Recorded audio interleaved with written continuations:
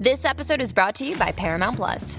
Get in, loser! Mean Girls is now streaming on Paramount Plus. Join Katie Heron as she meets the plastics in Tina Fey's new twist on the modern classic. Get ready for more of the rumors, backstabbing, and jokes you loved from the original movie with some fetch surprises. Rated PG-13. Wear pink and head to ParamountPlus.com to try it free.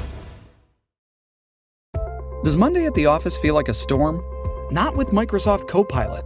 That feeling when Copilot gets everyone up to speed instantly? It's sunny again.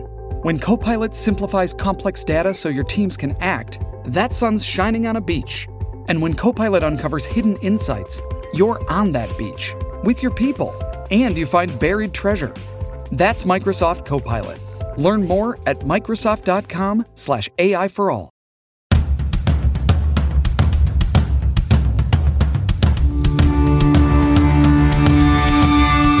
This is the Mistress Carrie Situation Report for June 3rd, 2022. Your daily entertainment headlines, industry info, and everything rock. If you've been listening to the Mistress Carrie podcast or any other podcast when they show up on your Facebook timeline, Facebook's parent company Meta is confirming that it will stop offering podcast integration and it's going to close down its overall audio hub in the coming weeks, saying we're constantly evaluating the features we offer so we can focus on the most meaningful experiences. So make sure you follow and like the Mistress Carrie podcast wherever else you would listen to podcasts. Robert Plant and Alison Krauss kicked off their 2022 Raise the Roof tour on Wednesday night at the Marvin Sands Performing Arts Center in New York. This was their first extended set together since concluding the Raising Sand tour back in 2009. And the duo performed a rearranged rendition of Led Zeppelin's Rock and Roll. It was their first time playing the song live. They also revived renditions of the Battle of Evermore and When the Levee Breaks. Kiss are currently on the End of the Road tour. And in a recent interview, guitarist Tommy Thayer revealed that the end of Kiss as a touring entity may also signal the end of his time being in bands. He said, quote, "After Kiss, I'm not planning on being in a band anymore. Honestly, I wasn't planning on being in a band anymore back in the mid-90s. Last year, when he was asked about his legacy in Kiss, Tommy Thayer told Guitar World, "I don't know if many people realize this, but I've been the lead guitarist in Kiss longer than any other Kiss guitar player. But I will always be known as the new guy, though, no matter what happens. I'm the Ronnie Wood of Kiss." Slipknot just played a concert in Ohio, and during the show, the band stopped their performance so that Corey Taylor could direct EMTs to a fan in the crowd who appeared to be struggling and was in need of medical attention. The concert took place at the Heritage Bank Center in Cincinnati. as part of the Knotfest Roadshow with Cypress Hill and Horror.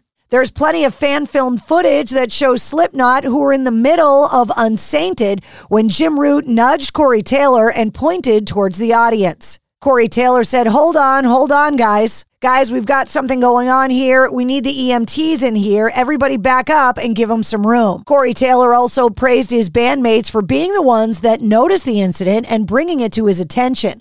The crowd cheered in response, and the band got back to the song. The Lumineers are playing at the Xfinity Center in Mansfield, Massachusetts tonight. And Jeremiah Freites from the band enjoyed a day off in Boston and was walking outside the Walgreens on School Street when he heard a street performer playing a piano version of Ophelia. He approached the piano player, Sam Spencer, and he even joined in. You can watch the entire Instagram video up online. At the end of the video, Sam Spencer gets invited by the band to go to the show tonight. So have a good time tonight, Sam.